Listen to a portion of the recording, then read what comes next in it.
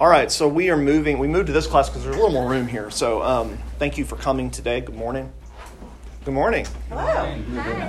And there's also a whiteboard, which is fun for me. Oh, yeah. It makes me happy. You almost died. I can barely handle it. I can see it there. It's just a seductress, that whiteboard over there. So let me begin with prayer, and then we can jump into our content today. There are notes here. Rick, will you take that and just pass it around to make sure if you would like a copy, that they're available for you there. So let's pray together. Today, Father, thank you for another day of your mercy and your love. Thank you for another Sunday where we're able to gather together as your people and worship. And thank you for your many blessings and for the great gift of salvation through Jesus Christ. Thank you for the church. Thank you, Jesus, that as the head of the church, you are breaking down walls of division and hostility that formerly existed among us and between us, and you are making one new people, and that we represent that and are a part of that. And we pray for our time together this morning in Christian education. We pray for our students and our little kids and ask for your blessing, that you would open up their hearts to know and love Jesus as they are taught your word. We pray for our time together that you would help us as we continue to think about cultural engagement and various views that Christians have taken, and as we seek to separate the wheat from the chaff in some of these views, give us understanding and insight. Help us to take this material so that we could love you well and love our neighbors well. And we pray in the name of Jesus, all these things. Amen. All right, come on in. So you're going to need to change shirts coming in here with that on, Kelly. Texas Tech. Kidding me? So this is week 3 of a 4-week class, and we're looking at this week the second of 3 models for Christian cultural engagement. And just a reminder, I'm giving you a lot of content, and some of it can be pretty heady, and I'm doing that intentionally because I want you to get this information and learn. And but I want to also have the big picture in mind before us. My goal here, again, is to just present different options for how thoughtful Christians in the recent past have thought about being salt and being light in the world, have thought about how the church should engage the culture. And so as you think about this material, if you do think about it, which I would encourage you to do, and maybe if you read some of the material I'm presenting book-wise, I'd like for you to just consider where you might land. And that's part of what I want you to do is think, okay, this is something that I think reflects what the scriptures teach, this view, and I see myself there. And what I'm trying to do is take the positives and then some weaknesses from each of these views, because I think each view has them. I think each view is picking up a particular thread of the teaching of the scripture and emphasizing that thread. And I also think each view has weaknesses. So that's just, again, the big picture. So at the risk of getting lost in the weeds here, I want to try to remind us of that each week. So last week we looked at the first view. Anybody remember what the first view is, the first model? Stephanie? Transformationists, the transformational model. And transformationalists, anybody, what do we remember? What do transformationists say about how Christians should engage in culture? Heavily involved in politics and education. Yeah, so they are positive about Christian culture engagement, and historically and even today, there's a lot of political engagement, especially in the religious right, sort of manifestation of transformationalism, and then a lot of engagement in education for sure. What other things do you guys remember?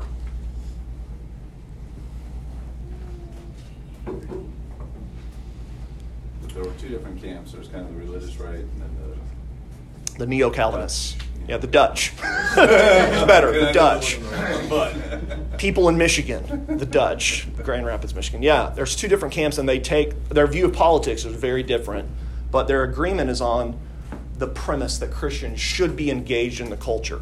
And one really important thing we talked about was that Christians in whatever sphere of vocation God calls you should be as excellent as you can possibly be in that sphere.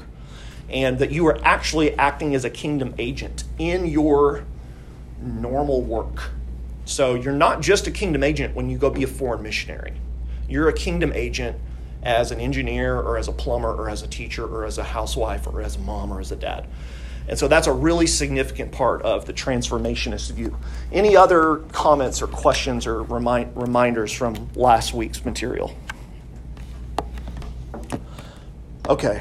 I've been asked to put, this is being recorded, last week's lecture is online, and it's in the newsletter, and all the notes are in the newsletter too. So I'm sure all of you are going to listen to this repeatedly every day for a couple weeks. And you can do that because it's recorded for you. So today we're going to look at another model. This is the countercultural model. And what I want to do is kind of like what we did last week. I want to define what the model is, what they say, what they teach regarding how Christians should be engaged in culture.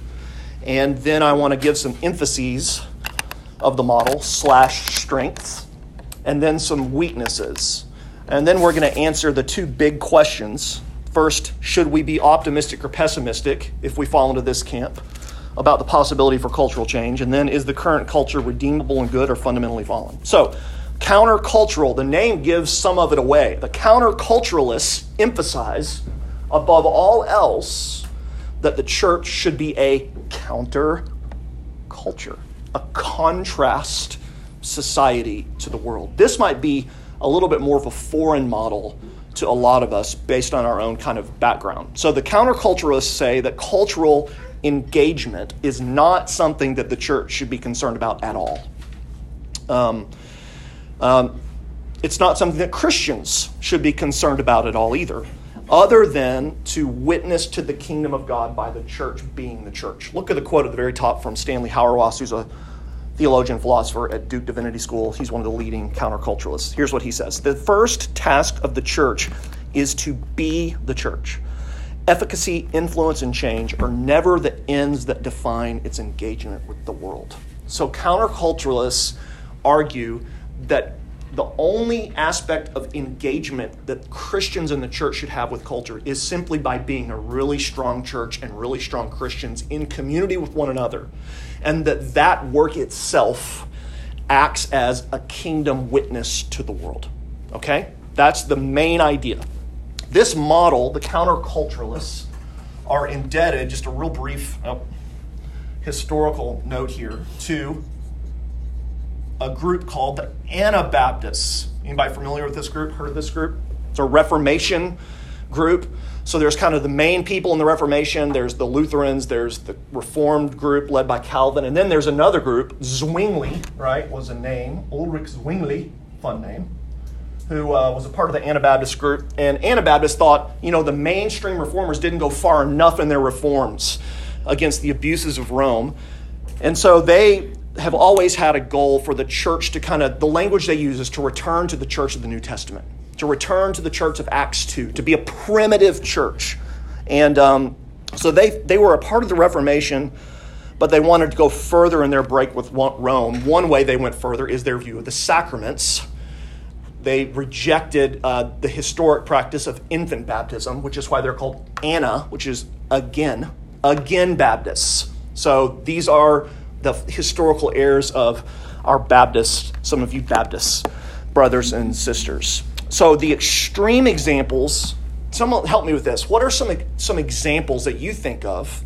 Let's think about like denominationally or just different sects, S-E-C-T-S, or groups of people in our society today that you might think are examples of the countercultural model. Does anything come into your mind? Mennonites, absolutely. The Amish. The Amish are like the classic extremist example, right? So when Marianne and I and the kids go to Colorado every summer, the place where we stay, there's an Amish community there. And so there's horses and buggies going up and down the highway and so good. Their food is so good. A lot of woodworking. Their woodworking is great too. So yeah, that's the Amish are kind of the extreme polar example. Mennonites are an example, kind of a less radical version of the Amish. The Plymouth Brethren, if you've heard of this denomination, Moravian churches, all these are kind of denominational examples. But there's a lot more counterculturists than just people that grow up in those church traditions. A lot of thinkers and Christians and theologians have drawn from these traditions a model for genuine Christian witness. I'll give you a couple names. These might not be familiar with you, but the main name is a guy named Stanley Hauerwas, and he's old now. You probably never heard of him, but he's a very influential theologian and thinker. He's based at Duke University Divinity School. There's a couple other guys at Duke, Richard Hayes, Will Willimon. Those guys are all Anabaptists or counterculturalists.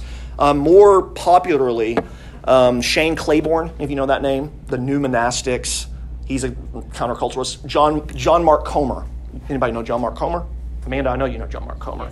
He started writing books recently. He's a young guy, pastor in Portland. He is a counterculturalist. So he's I'd encourage you to read Comer, by the way. I think his stuff's great. But he certainly falls into the Anabaptist countercultural model. And so again, the counterculturalists are the opposite of the transformationists in a lot of ways. Transformationists say, go engage in every sphere in which the Lord has called you. Counterculturalists say, no, don't engage.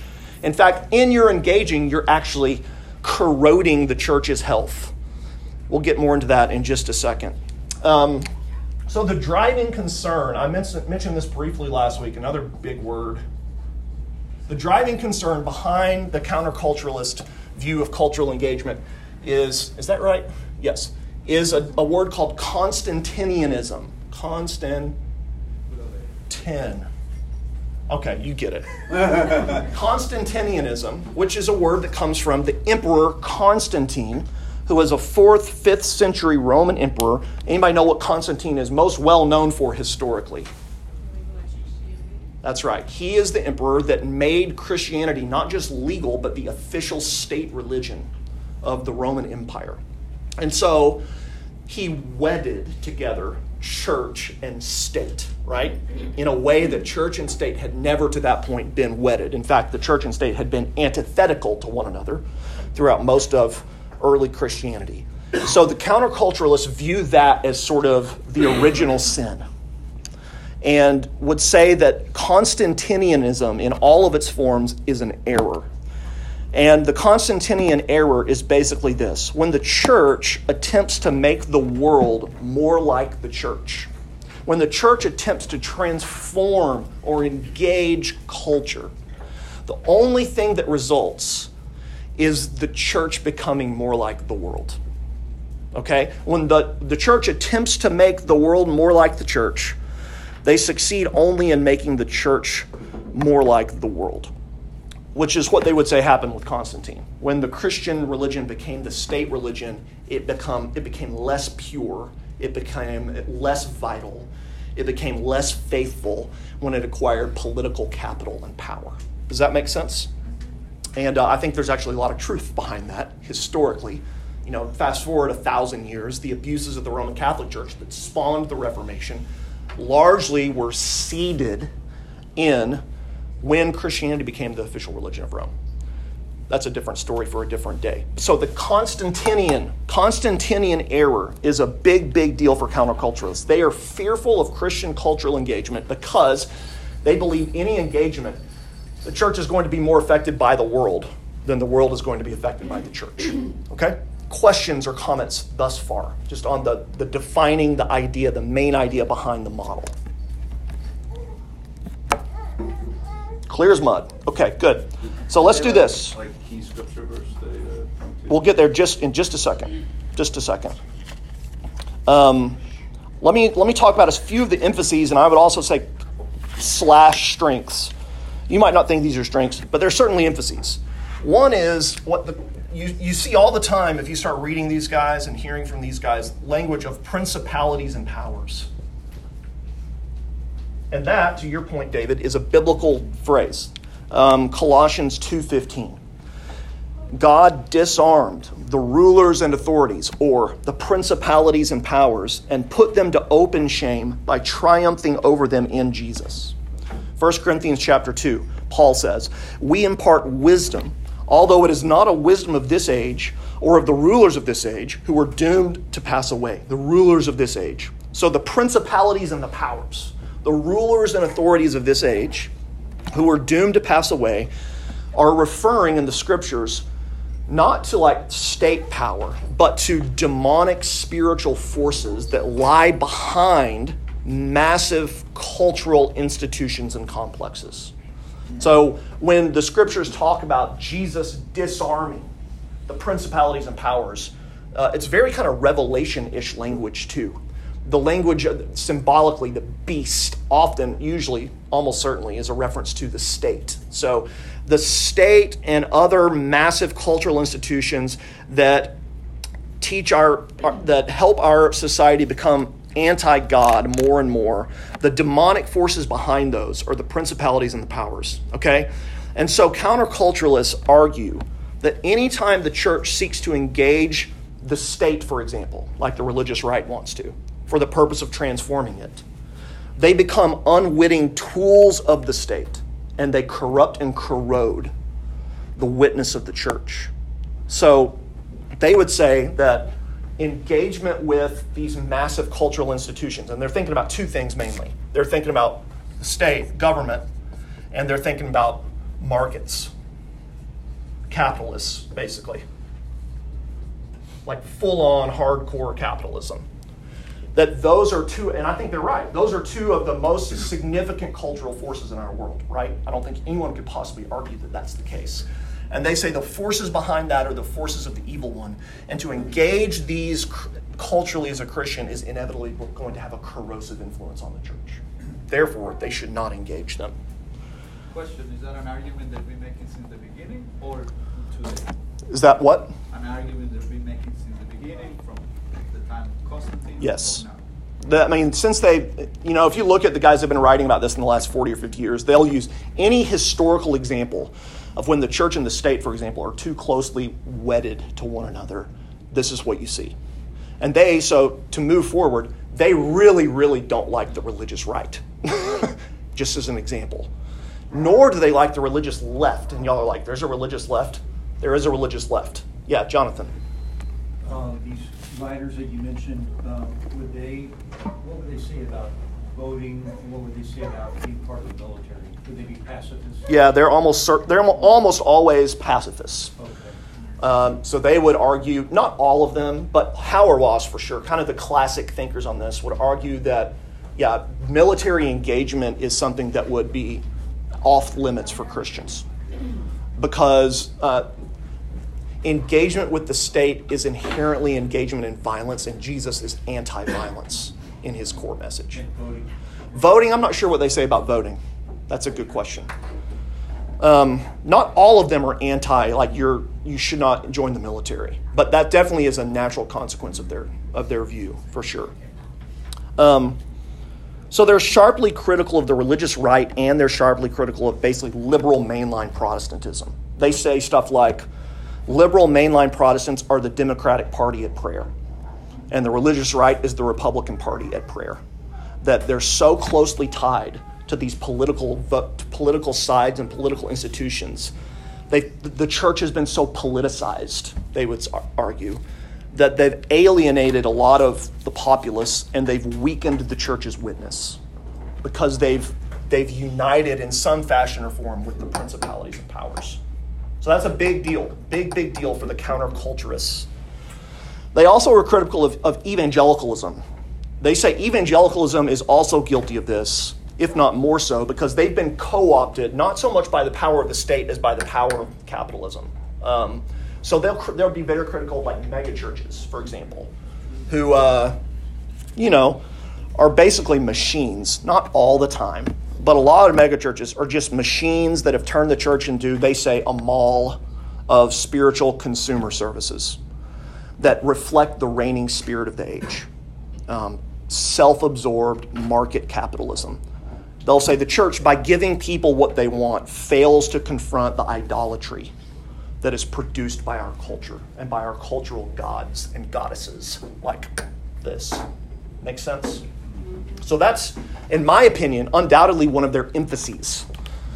It's probably their prime emphases. I also think, now don't hear what I'm not saying here. I think it's something that we should listen to. Listen to Stanley Hauerwas. He writes this, quote, "To the extent that Christians still seek to bring together the witness of the church with the power of the state, as it does with the contemporary Christian right and Christian left, it reformulates and perpetuates the ancient heresy of Constantinianism," is what he's saying. Eugene McCarraher writes this. I think this is in your notes. "American Christianity has wholeheartedly," a little bit of exaggeration here, right? Classic way of making a point, "has wholeheartedly and uncritically embraced the logic and practice of modern capitalism to serve it to its own detriment and to the detriment of the world it seeks to serve." So that's perhaps the chief emphasis of the counterculturalists, is that cultural engagement in the way the transformationists think about it, engaging with politics, engaging with these massive institutions, is going to have an inherently corrupting influence, and it always has historically. But they're not isolationists, right? They're not saying the church should not care about the world. Like Rod Dreher wrote a book about 10 years ago called The Benedict Option. Rod Dreher is a popular opinionist and columnist, and he's actually become an Eastern Orthodox Christian. And the Benedict option is basically isolate. The Christians should just withdraw from society. That's not what they're saying. The Amish are extreme examples because they're an extreme view of this. They're saying the church should care about and love the world, but they do that by just being the church, by being faithful in their countercultural, thick, spiritual community in the midst of a broken society. So any questions about the powers and principalities idea or comments? Make sense? So if a community like the Mennonites or the Amish want to be away from the state or don't want to participate in the markets and would love to probably live in a country that is more religious based versus capitalism or something, why don't they try to have a community in Saudi Arabia? Like, what will happen if they leave America? I think that they don't get it, that the only reason why they're going to exist is because of the kind of government that we have.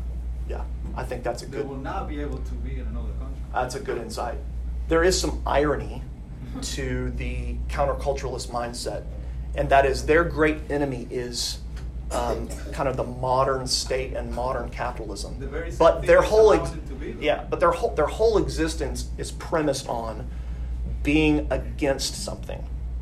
And so if that something disappears, they have no reason for existence in a lot of ways. It's kind of an irony there. And I also think you're right. Their existence is also dependent to some degree. At least, well, I don't know if I would put it that strongly. They certainly reap the benefits of a pluralistic society with religious freedom.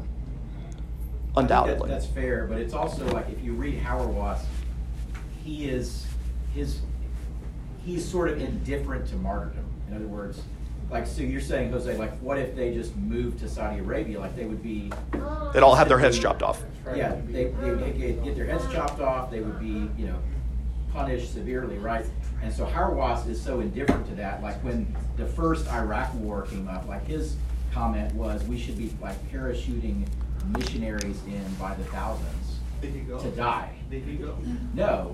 I mean, that's He's too busy writing books about how everybody else should go. Right. So there are other things you could say, but like that was his mindset was Christians should be prepared to be dropped in and killed as the witness to the church. Yeah, he'd say that's what it means to be the church in the world, is to experience suffering, to be a marginal community.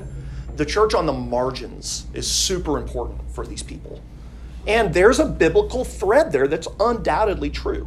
What did we see in Hebrews, guys? We looked at Hebrews repeat for 6 months, and all Hebrews talks about is we're pilgrims, we're outside the camp. The counterculturalists say the church in the West has lost that identity, and it's been to their detriment. So they have the powers and principalities is a strong emphasis. Another strong emphasis is they have, in some ways, a very strong and robust ecclesiology, doctrine of the church. And this is what I was getting at. They're not isolationists. They want to bear witness to the kingdom and to the reign of Jesus in the world, just like the transformationalists do. But they want to do it by having the church be super strong and robust as a counter community in the midst of the world. Not a church that has all the power and is in the center of things, but a church that lives on the social margins and they would say, like Jesus did. They would say Jesus came, Jesus sought to serve his neighbors with love and justice. He was on the social margins, and the Romans and the Jews killed him for it, which is what always happens when people live on the social margins and seek to live a life of peace and justice. The powers and principalities kill you. And I also think there's some reality and truth to that. So they say, we witness to the kingdom by being who Jesus tells us to be, which is the people of God, who have a very different way of looking at the world. Our gods are not making the most money or having the most power. In fact, we're going to go and we're going to serve the world in the name of Jesus for the sake of the world, even when the world hates us. So there's a lot of talk about Shane Claiborne, who I mentioned earlier, he's the leader of this movement called New Monasticism, right? And you get the idea, hopefully, that the monks created these communities, but they weren't, at least initially, meant to be isolationist communities. And they weren't. They preserved Western culture, by the way, for 1,000 years through the Dark Ages. And he would say that's what the church should be now. We should be monastic. We should focus on our own community and be strong in our own, with our own people, so that the world sees the way we love each other, and is called into life with Jesus as a result of our witness. So a transformationist says the world's called into the life of Jesus as a result of our witness by being great engineers and great teachers and great politicians and engaging. Counterculturists say the world is called into life with Jesus as a result of our witness just by loving each other as the church on the social margins and not caring about power. Make sense? So strong ecclesiology, last strength. There's a strong call for prophetic action and courage regarding the poor and the marginalized. I've already talked about this a little bit. So you often hear counterculturalists, they'll quote Mary's the Magnificat, when the angel appears to Mary and she prays and she sings the song, God has humbled the proud and he's brought down the mighty with his arm. And they often will quote Jesus in Luke 4 when Jesus shows up in the temple and reads from Isaiah 61 and he says, I've come to give sight to the blind and minister to the poor. Well, they take that in a very horizontal way, right? They don't spiritualize that stuff away like we tend to do, if I could say that. They take it literally. And so they say that our call as Christians and the call of kingdom agents in the world is to do what Jesus did, to come and live as one on the margins, love and serve the world with a peaceful, nonviolent, authentic existence. And when that happens, the state's going to oppose us. The state might, persecute us, but that only serves to that serves to further the interest that Jesus has in the world. So they have a great emphasis on caring for the poor, on caring for the marginalized, on caring for orphans, but not through state power. So that's another, in my opinion, emphasis and strength. Here's how Tim Keller summarizes them. This is Keller. He's not a counterculturalist. This is his summary of counterculturalists. Real Christianity, they say, is a life of simplicity, of material self-denial for the sake of charity, justice, and community. It means decreasing both geographical mobility, committing to a local church and neighborhood, and social mobility, giving away large amounts of your income to those in need. Thoughts on the emphases or strengths of the counterculturalists, or questions before we get into some of their weaknesses? Question on correlation. Sure. You mentioned that the church would be involved in caring for the marginalized, the poor, the weak, the orphans, stuff like that. Just going back to the American history in the early 1900s, before the state took over foster care and a lot, that kind of concept, would American engagement at that point be more of the transformationalist model from that view, or was that the countercultural engagement? People that sometimes argue that the state should give that stuff back to the church. Yeah. So I think, it's probably a lot more complicated than what I'm about to say. A transformationalist would say we need Christians working with CPS, like engaged in those state-run institutions. And a counterculturalist would say, no, the job of the church is to go do that as the church and to do it much, much better than the state can do it. I'm not sure about all the intricacies of how they view that stuff, but it's very similar to, well, actually, no, I'm not going to say that. But that's a good example. Yeah, that's a good example. Other questions or thoughts? Yeah, Jonathan? I'm looking at the strong and robust ecclesiology, and I noticed the phrase there says the way to change the world. Mm-hmm. There's still a goal of changing the world, Yeah. but it seems like it's to win the world and absorb it into the church, so that in an ideal way, the state does not exist, and it's just the church.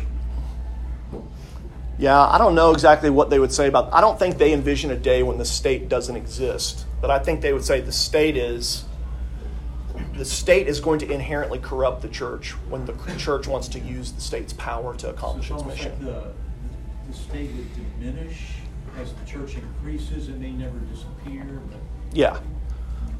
Or the church is strongest when it is doing the work Jesus has called it to and doesn't give a rip about what the state thinks, and more so, as Alan said, is willing to suffer at the hands of the state. Whereas they would say what the transformationists have done, especially the religious right, is say we can only change culture by getting power via the state, by getting Bush in the presidency, and by getting Christian congressmen. They think that is inherently anti-kingdom because it's inherently corrosive. And I think that, they would have no expectation that the state would go away. In fact, if you said, well, like what happens if, Stanley Hauerwas has a conversation with Donald Trump when he's in office and says, that'd be an interesting conversation. This is inherently corrupting institution and it's corrupting you. And, Trump says, you're right, I resign. I'm sure that's what he'd do. And would that would, So transformationalists would say, repent and start doing A, B, C, D as a program to facilitate these objectives. And a counterculturalist would say, well, here's your resignation letter, just sign. And because it's corrupting and it should be somebody else that is corrupted, not you. If you've repented, you have no further role in that institution. Yeah. So let's look at the two big questions. Should we be optimistic or pessimistic about the possibility of cultural change? What does a counterculturalist say? Transformationists say we're more optimistic, right? What about a counterculturalist? Pessimistic for sure. Like they would say, I don't even like the way you're asking the question, right? How about the second question? Is the current culture redeemable and good, or is it fundamentally fallen? How does a counterculturalist answer that one? It is fundamentally fallen. It's fundamentally fallen, and it's so fallen that association with it, when the church, as the church does so, is going to corrupt it. The church doesn't. It's like, well, never mind. I'm not going to use that illustration either. I'm growing. I'm stopping and refraining myself from using illustrations that probably would get me in trouble. So let's look at a couple of weaknesses, and then we'll hopefully have some time for discussion. Here's one. I think the chief weakness, this is my opinion, in the counterculturalist movement, is that they're more pessimistic about the prospect of social change than is warranted. I mean, sometimes good changes can happen because Christians are at work in the world. A very justly famous example is William Wilberforce, which I looked at. I think we talked about that last week, who was the 19th century British statesman who was largely single-handedly responsible for ending the slave trade in the UK. So would a counterculturalist, would they say that was an illegitimate project? I think they would say, yes, it was. And just thinking more broadly, the Christianization of the Western world in general. To your point earlier, Jose, pagan Europe was transformed by missionaries going through the world. It just was. St. Patrick and many, many others changed the world so that the influence of Christianity still 1,000 years later is vast over the Western world. The fact that we have a modern view of human rights is based on, ironically speaking, since now Christians are accused of violating people's human rights. The only reason people care about human rights is because of Christianity. That was not the case in 700 AD, when pagan hordes were invading Rome. So Christianity has changed the world. And a counterculturalist does not have room for that in his or her worldview. And I think that, in my opinion, is a crippling weakness. Look at what D.A. Carson says. He writes this: sometimes a disease can be knocked out. Sometimes sex traffic can be considerably reduced. Sometimes slavery can be abolished in a region. Sometimes more equitable laws can foster justice and reduce corruption. Yet in these and countless other ways, cultural change is possible. More importantly, doing good to the city, doing good to all people, is part of our responsibility as God's redeemed people. I find that to be a helpful quote. A couple of weeks ago, we talked about Roe v. Wade. It's a modern example of, without question, that would not have happened without the work of faithful Christians in all kinds of varied spheres of influence. And I think that the counterculturalists are just frankly, while I do think they have some really important insights for us, I think they're too pessimistic about the possibility of Christians working for good in the world without inherently becoming these corrupted power mongers. Does that make sense? I think that's their chief weakness. Does Yeah, Roe v. David. Wade, though, kind of almost seems to illustrate the weaknesses of both models of the framing, right? Because of the idea that, like, yes, it shows that you can overcome it, and that's really important when you see that in the slave trade as well, right? Mm-hmm. But then you see, okay, but then it returns to the hearts of men, and it's going to go back to the states. Again, I completely agree with that. And I think Yes. it's a great win, right? But it's got to go back to the states, and then it is going to be on what people individually and personally understand of grace. And Yes, that's a great point. So, So the transformationists are likely a little too triumphalistic Yeah. about the possibility of change. The counterculturists are too pessimistic about the possibility of change. The truth is probably somewhere in the middle. Is it good that Roe v. Wade was overturned? Yes. Is the issue of abortion solved in America? No. So I think that's a great point. Transformationists tend to think my engagement with the state or my engagement in markets or my work at Apple is going to have, we talked about this last week, it's going to have an impact. And remember last week we said it's only going to be incremental. But to a counterculturalist, we would need to say incremental is good. Incremental is worthwhile. Incremental is worthy of our efforts, right? But yeah, I think that's a good point. Okay, a second weakness, counterculturalists tend to demonize modern business, markets, and government. So if you start reading these guys, I actually, to be totally honest, have a lot of sympathy with them on this. But there's a constant criticism of much of modern capitalism, which I think you can make the same point. Modern capitalism, it's kind of like the best option in a really broken world, in my opinion. How did you acquire the book? You go to Amazon.com, this modern capitalist powers and principalities institution. Pay $12.99 and buy Howard Wass's book. Yeah, I'm sure he does. He gives his profits to the poor. They constantly criticize capitalism. They're committed to pacifism, which I think might have some merit, but they go beyond being anti-war to being like, if you have a role in the government as a Christian, the government, all human government is inherently violent. Which, probably a little extreme, in my opinion. They discourage Christians often from getting involved in the business world or in politics. I think this is just an overreaction to Constantinianism. And it's possible to be a really successful business person and have a ton of money and have a really important position and be a faithful Christian. That's possible.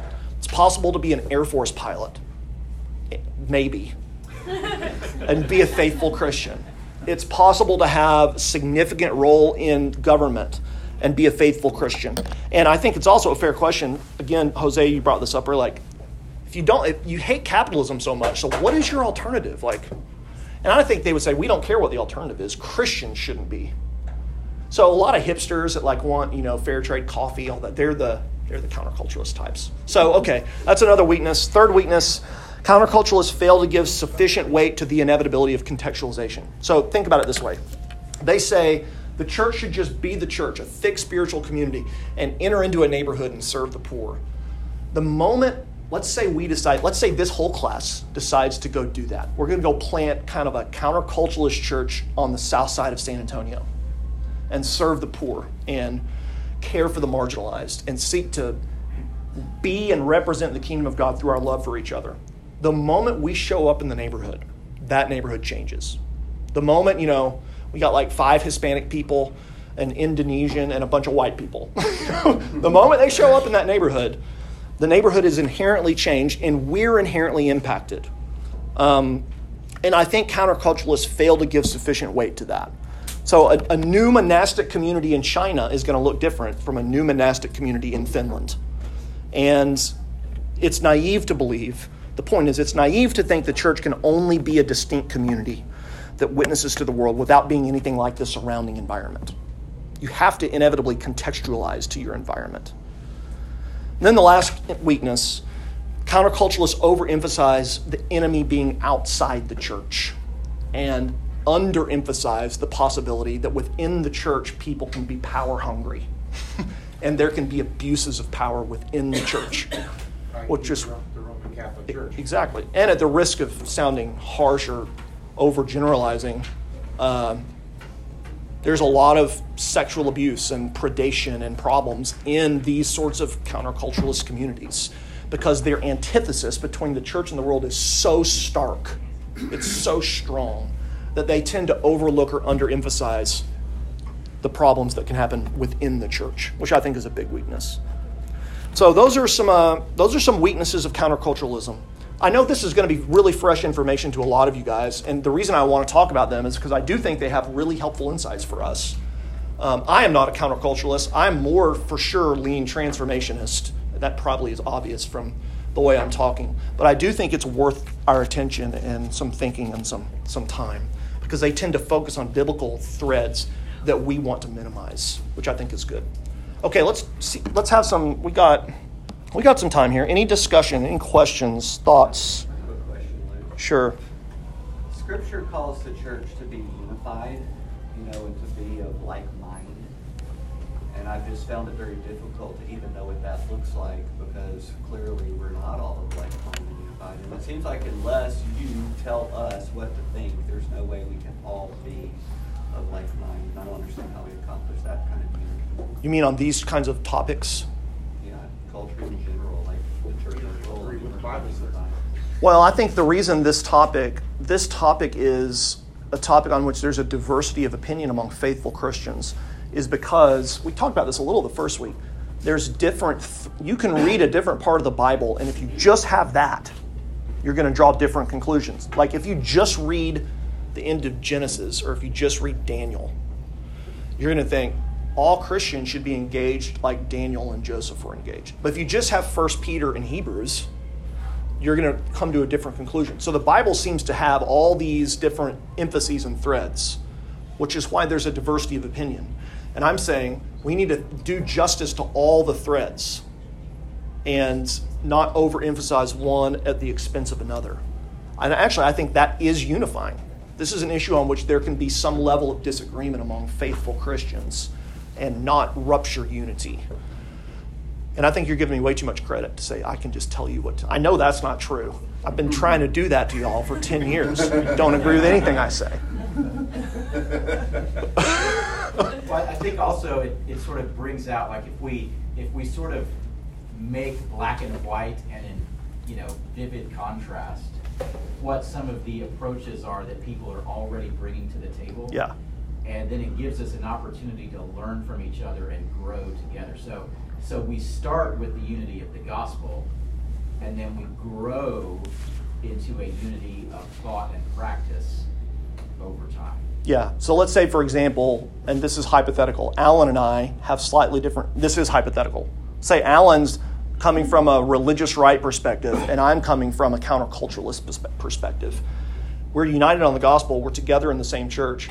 So I can hear from Alan and listen to his views and his scriptural takes on this. And I should be able to have the humility to say, those are good points, and vice versa.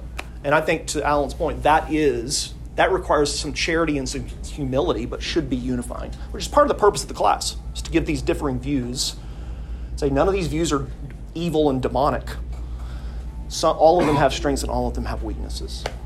I think that it's another way in which we see Jesus able to use the diversity in the body. Like to David's example about Roe v. Wade, you need transformationalists to change federal laws, and you need counterculturalists to help uphold those federal laws. Like these differing viewpoints. You just made Amanda mad. I know, Amanda's mad. Oh, Rick's gone too. Oh my God. If I don't go, somebody more important than he was going to be really upset. Okay, Thomas is going to stay, so. I'm with you till the end. But I think you need both of them. Like I think wisdom is found in the places and ways that they overlap, and Christians are called to biblical wisdom, and so I don't want to see like this binary thinking of yes I'm this, no I'm this. Like let's find the middle road of wisdom, take the strengths from both, and know that different people are going to end up on different ends of that spectrum, but it doesn't mean that there's not unity. Does that make sense? Yeah, and also part of it is the context in which God has called you, David, to serve with the United States Air Force. You're not going to be a counterculturalist.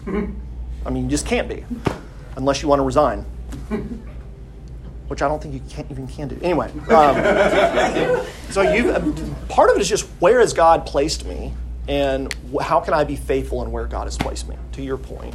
And yeah, I agree. We should not be thinking of this in terms of only right and only wrong. It's a little bit more gray than that.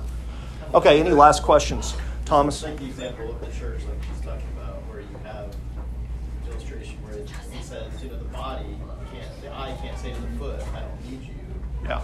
Because I think there's different spiritual gifts, there's different things that God calls people Yep. to, so you can't necessarily say that this is all right or this is all wrong. Yeah. Everybody needs to everybody doesn't need to be in the middle either, because there is a role for each one of these. Yeah, that's good. Being taken too far becomes. Yep. And that's part of the reason I wanted to go through some of this material with y'all, because I don't want us just to be like a religious right church. That's not what I'm interested in. That's not what we should be. Nor do I want us to be just a bunch of countercult. Like, there needs to be diversity on this issue. We need to be thinking about people that have different experiences and different viewpoints than us. And I think that's valuable for sure.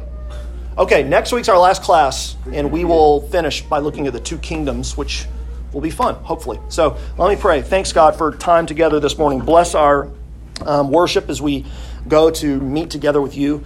Send your Spirit to enliven our hearts and our minds that we might know you and love you. In Jesus' name, amen.